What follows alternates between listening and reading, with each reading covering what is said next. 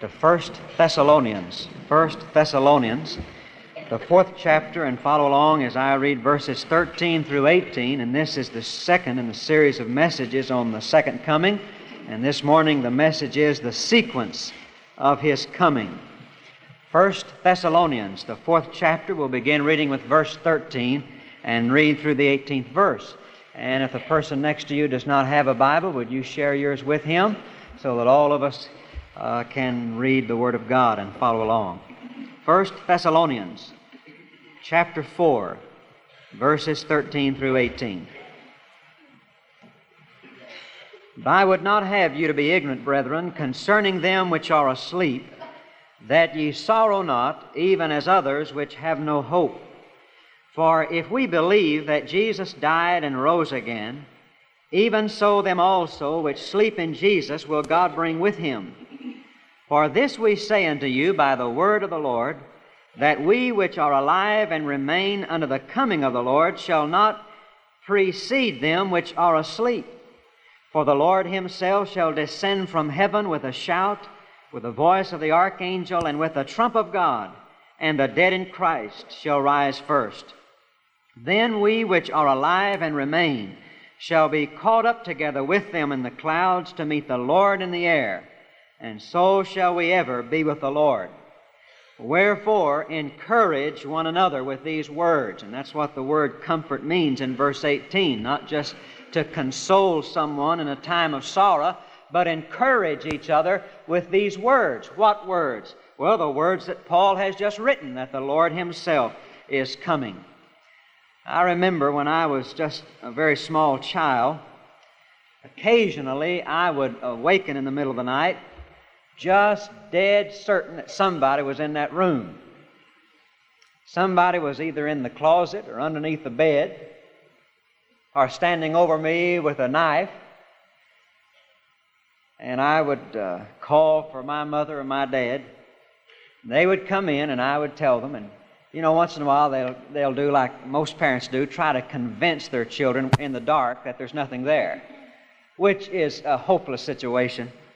And nothing would satisfy until the lights were turned on, and I was able to get up and look under the bed, look in the closet, look under the tables, make certain that nobody was there. And then when I was satisfied that there wasn't anything there to be afraid of, then the lights would go off again. I'd climb back in bed, and the minute the lights would go off again, darkness, that same darkness, would fill the room. But I wasn't afraid. What makes the difference? Well, the lights had been turned on. And I was encouraged by that.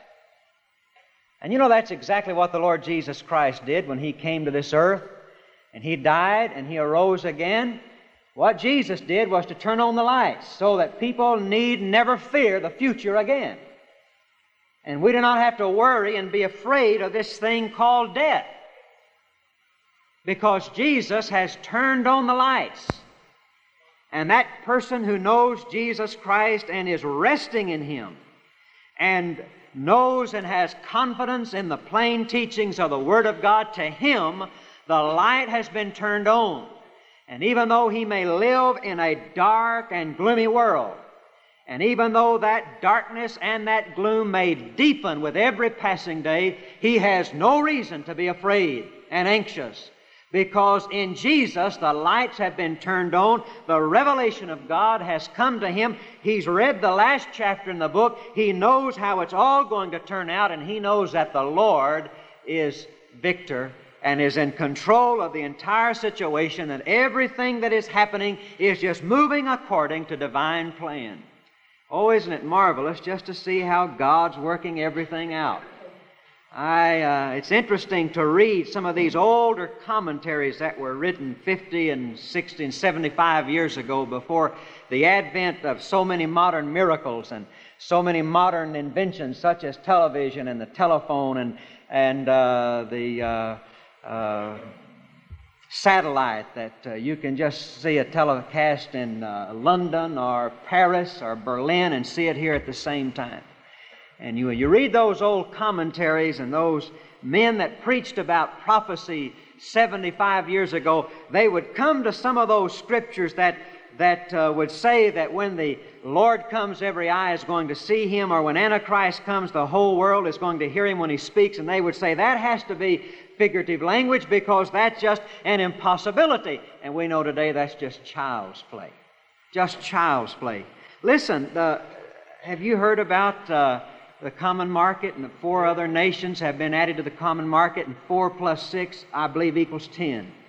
Now, you go back home today and you read the book of Daniel and see what Daniel has to say about when the Lord comes back and when the end begins to come, about that 10-nation confederation that's going to be dominating the European continent. You go home and read that.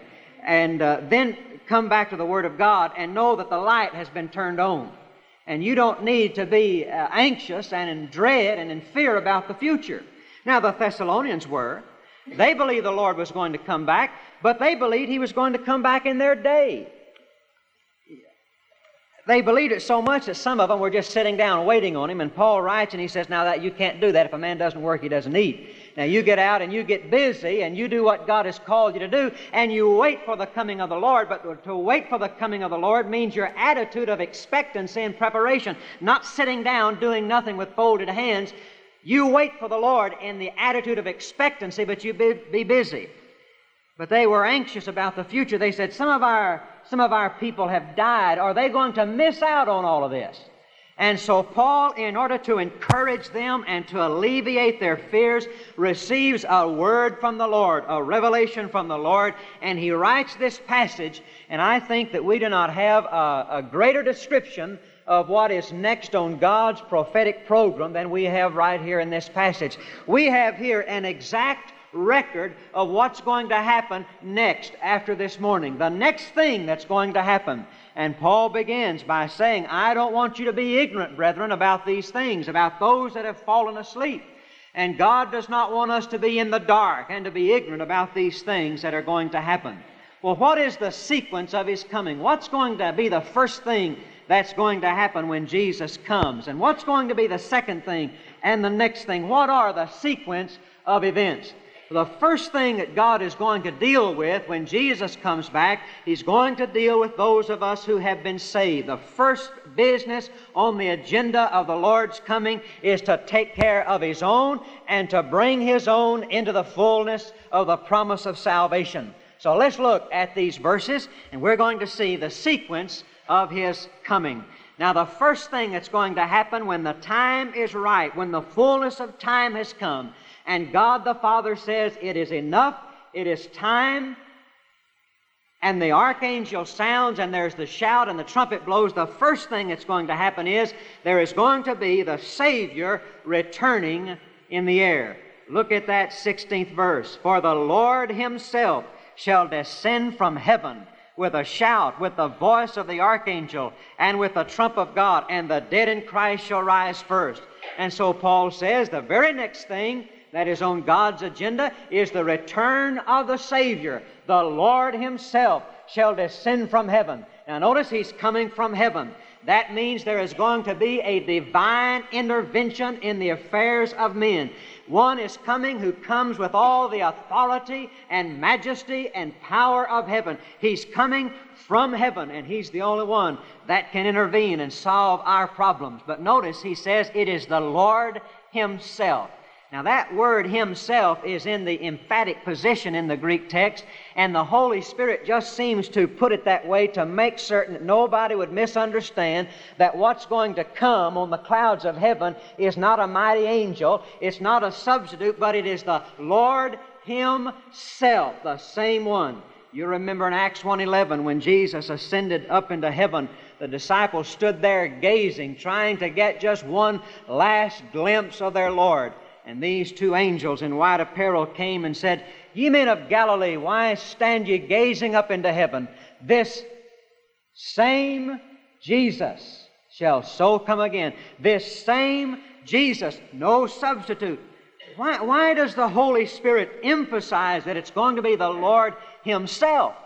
Well, I think for one reason, a great many people have had the idea that the second coming of the Lord is something other than the second coming of the Lord.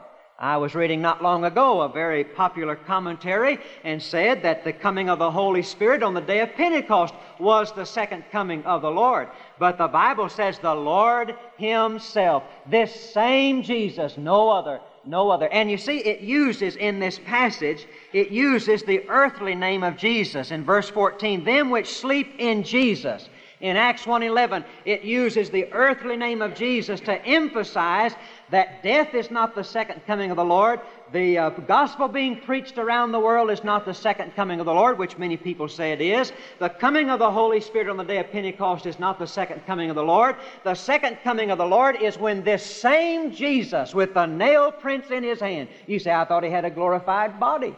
I thought those nail prints wouldn't be in His hand. Well, I thought they wouldn't be either. But they're in His hands, because when He met the disciples in the upper room, He was in His resurrected, glorified body, but He still had the nail prints in His hand. Why? Because the Father doesn't want us to mistake anybody else for Jesus. He comes with indelible proof and evidence that this same Jesus is so coming. Why the same one? Why the same one? Why doesn't He send an angel? Well, angels can be deceived. Lucifer deceived them a long time ago in heaven. And you see, Jesus knows His own. He said in John 10, I know my sheep. I know my sheep.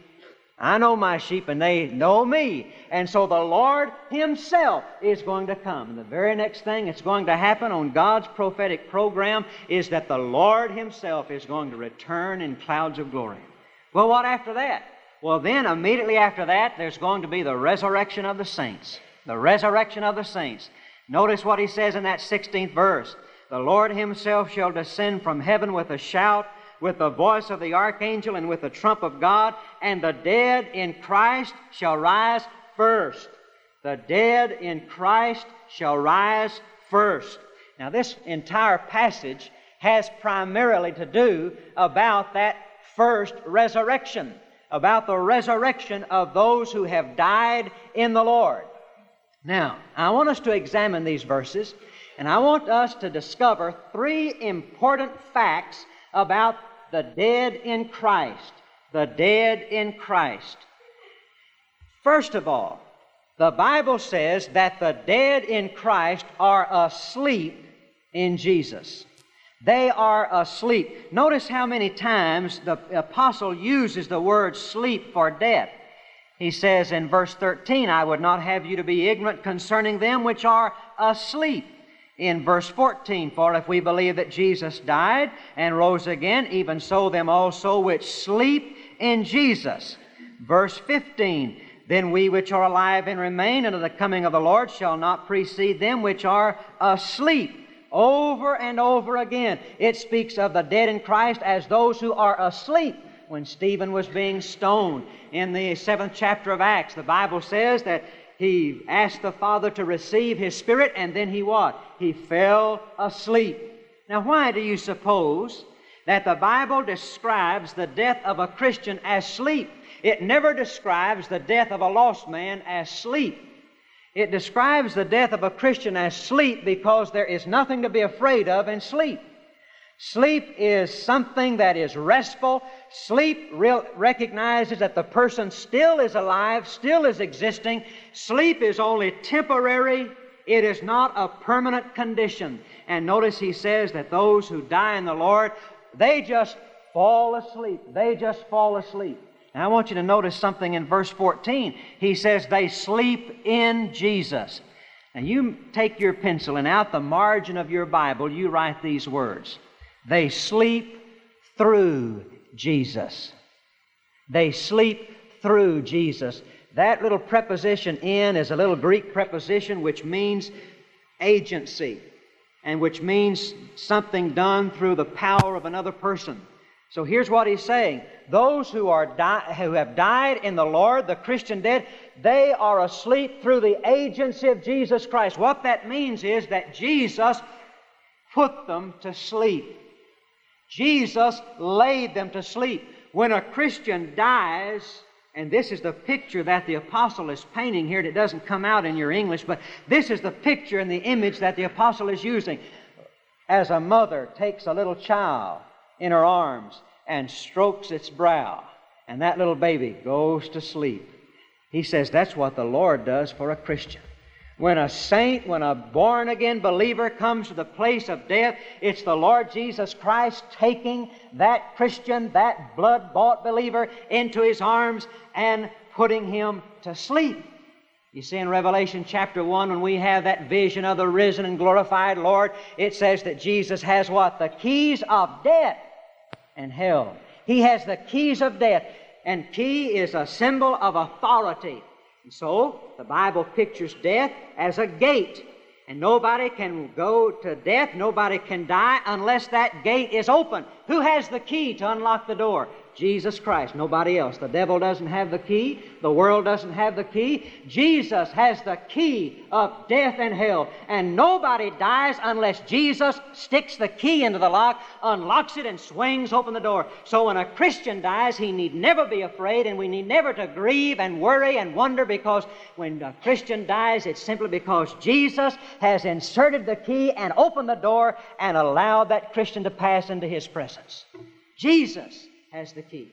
And you see, I live through Jesus. I was saved through Jesus. I pray through Jesus. I die through Jesus. He is the mediator. He is the agency of everything that happens to me. When a Christian dies, it's because Jesus has laid him asleep. Now, I want us to notice and emphasize here that it is the body which sleeps, not the spirit. It is the body which sleeps, not the spirit. When the Christian dies, he does not go into a world of unconsciousness and stay there awaiting resurrection day. Not at all. Not at all. When a Christian dies, his spirit goes to be with Jesus, and he is alive, he is awake, and he is conscious. You read over in the book of Revelation, and it says that those who have died stand before the throne and they worship Him day and night. It is the body which sleeps. It is the body which sleeps. It is not the spirit. It is not the soul. When the Lord Jesus Christ comes back to resurrect the dead, He's not going to resurrect souls. He's not going to resurrect spirits. He's going to resurrect sleeping bodies. Resurrect sleeping bodies. It is the body that sleeps, not the spirit. The spirit is alive and awake and conscious in the presence of Jesus. Presence of Jesus. Now, not only are we asleep in Jesus when we die, but we are abiding with Jesus. We are abiding with Jesus. Look in that 14th verse.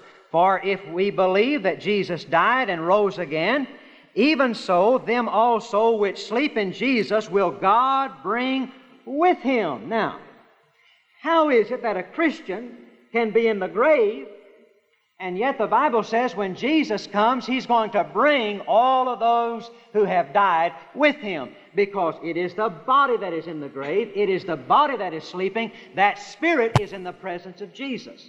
Ecclesiastes 12:7 says that when the body dies, it returns to the dust of the earth, but the spirit returns to its Creator. Philippians chapter 1, Paul says, I have a desire to depart and to be with the Lord, which is far better.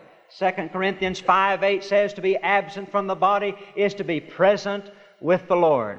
When Jesus died on the cross, He says, Father, into Thy hands, what? I commend my spirit. When Stephen died, he said, Lord, receive my spirit. And that person who dies is in the presence of Jesus, and I want you to know He doesn't want to leave it. He doesn't want to leave it.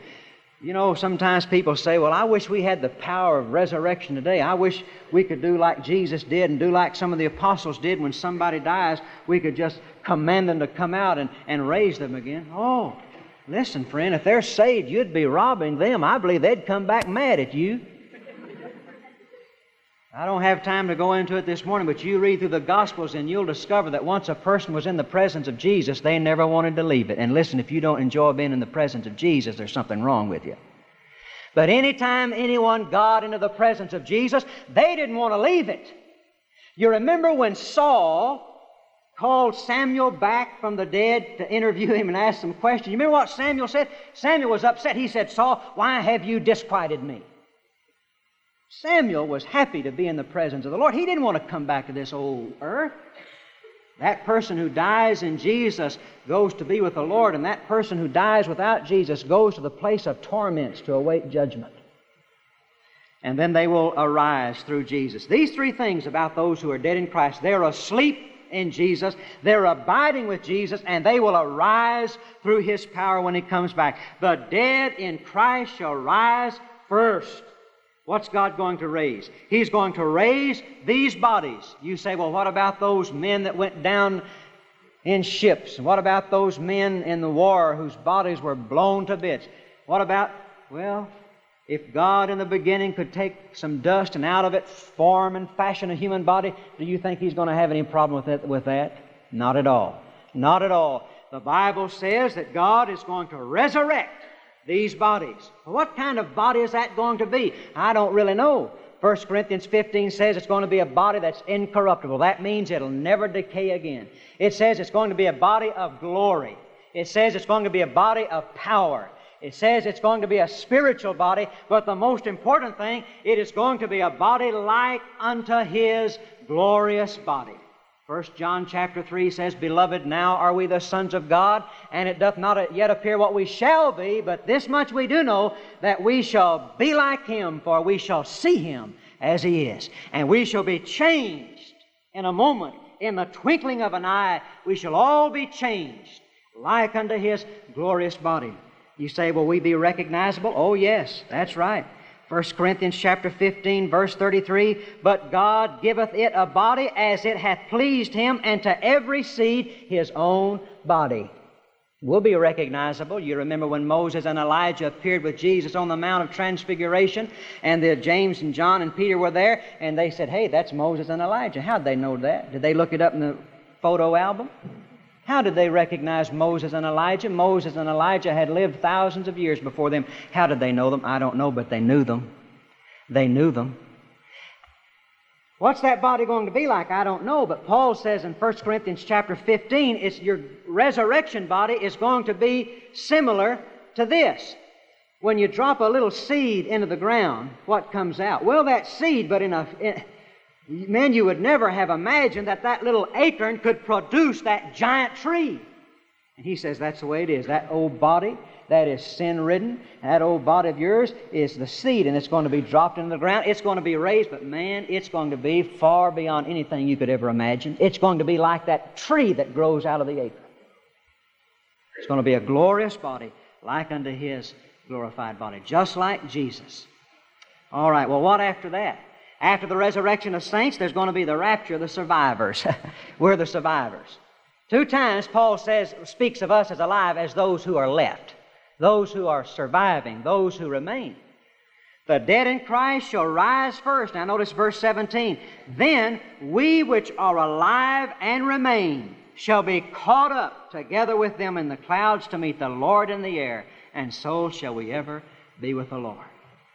Now, this is what we call the rapture. Now, the word rapture is not found in the Bible. The word rapture is the Latin word that means to snatch, to seize, to take away. And this Greek word in verse 17, that we'll be caught up, is the same word that is used in Acts chapter 8 when Philip, after he had baptized the Ethiopian eunuch, the Spirit snatched him away, just grabbed him forcefully away. It's the same word translated here. It means that when the Lord Jesus Christ comes back, and there are basically three meanings to that word caught up. First of all, it means to capture them and take them away by force. Now remember we said last Sunday that Jesus is going to descend in the air, and that word air means this lower atmosphere, which Ephesians 2:2 says is the domain and the territory of Satan. And Michael the archangel is going to fight and do battle against Satan. And you know, the devil, I believe, is going to try to oppose this. And Jesus is coming down right into His territory, invading His country, and He's going to take us away by force. And if Jesus Christ is living in our hearts by His Spirit, there'll be no power on heaven or earth that can keep us from being caught up with the Lord. He's going to take us away by force and snatch us out of the grip of the devil. But the word also means something that is taken away speedily and swiftly. Just like that. Paul says in 1 Corinthians 15:52, in a moment, in the twinkling of an eye. That little word moment is a combination of two words. Timnos, which means to cut in two, and then it has a negative prefix, which means not able to be cut in two. We get our word Adam from that. It's, in other words, that moment when the dead in Christ are going to be raised and they're going to be changed, we're all going to be changed, we're all going to be caught up, is going to take place so quickly in such a span of time. It is so short that you couldn't even divide it in two. It's going to be quicker than a second because you can divide a second. It's going to be so quick and happen so speedily that you couldn't even divide the time. No time for anything. No time to repent. No time to be saved. No time to get right with people. Just like that. One of our members said to me the other day, said, the Lord's convicted me about carrying tracts around in my pocket, not giving them out. I said, well, what are you planning on doing? Having an airdrop when the rapture comes? Just fill your pocket, carry these tracts around all the time and never use them. Then when we're raptured, I'm just going to have an airdrop. Listen, there won't be time to have an airdrop. There won't be time for anything.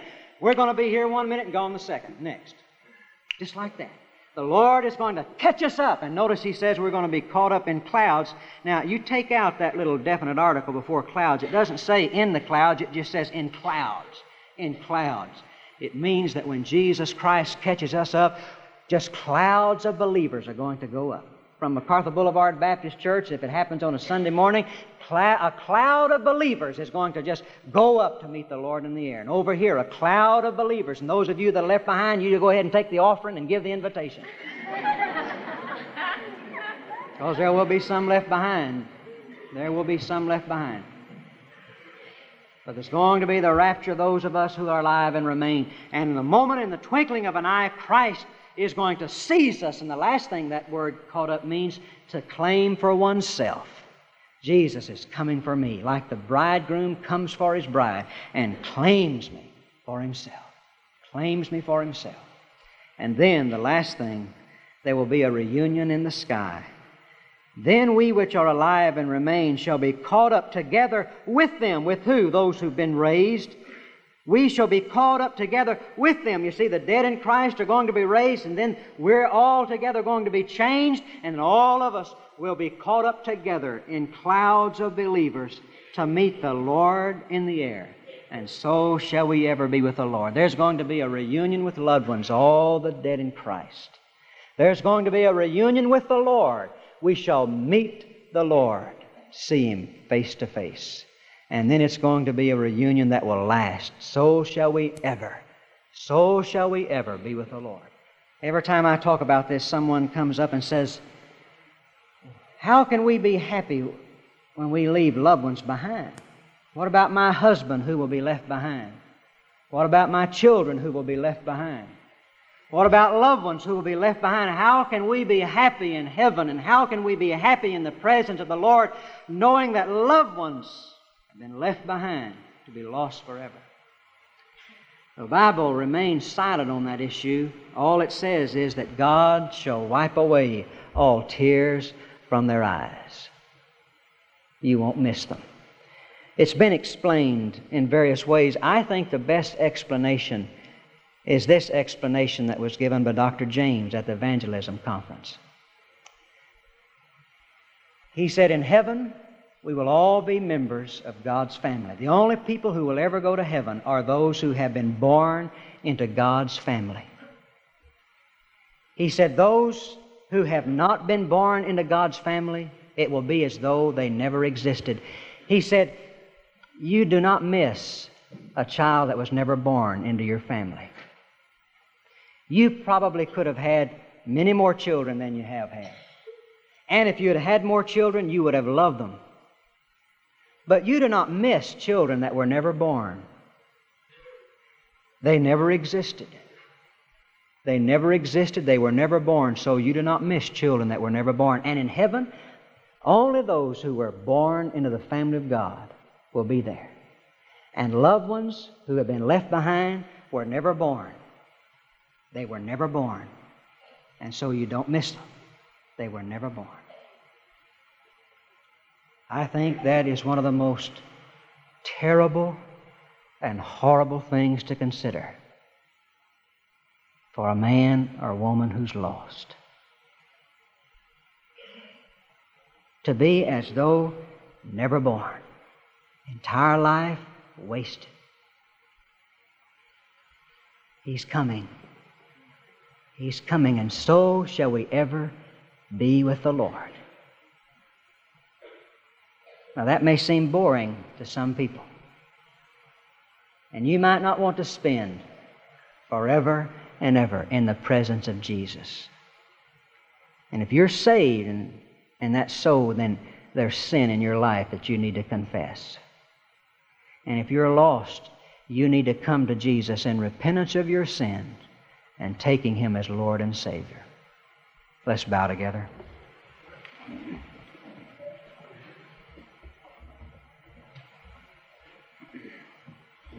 While every head is bowed, Christians who can pray are praying. In just a moment we're going to stand together and our choir is going to lead us in a hymn of invitation. But this is the invitation that the Lord extends to you this morning. Some of you have never been saved.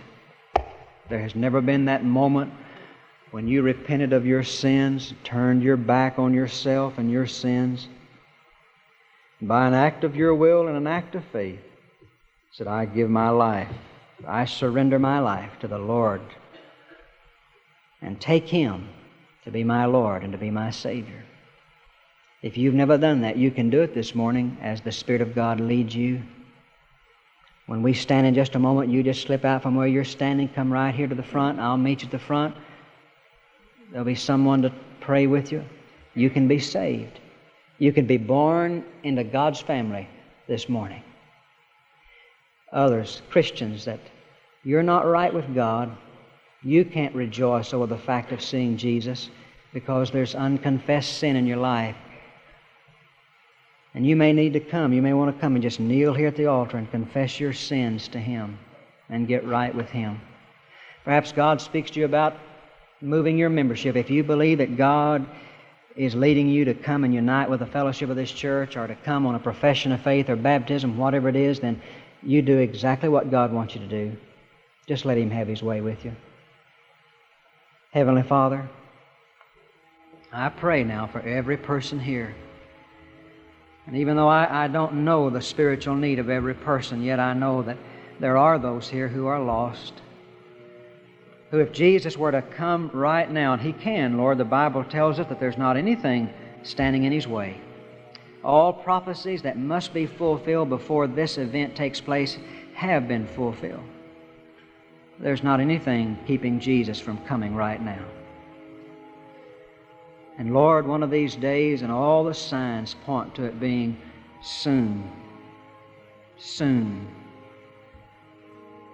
There's going to be the shout, the voice of the archangel, and the trump of God, and it's going to happen so quickly there'll be no time. There'll be no time. And there'll be some who will be left behind to be lost forever. Lord, I pray for them this morning, that You'll convict them of their sins, and that You'll draw them by Your Spirit to Jesus. I pray for Christians who aren't ready for this event because they need to make a reconciliation, they need to make a restitution, they need to get right with people as well as get right with You. Lord, I pray for each one of them today that they'd take care of this business now. And Lord, those that You draw into the fellowship of our church, we only want Your will, and we leave that to You. This invitation is Yours. Whatever You do, we give You praise and glory for it. Just have Your way with all of us. In Jesus' name we ask it.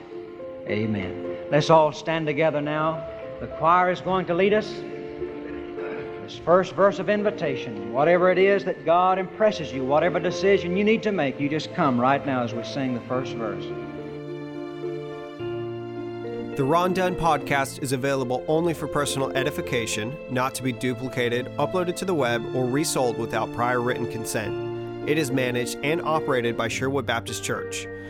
If you would like to listen to additional Ron Dunn messages, visit sherwoodbaptist.net/bookstore and search Ron Dunn. For more Ron Dunn materials, including sermon outlines, devotions, and scanned pages from a study Bible, please visit rondunn.com.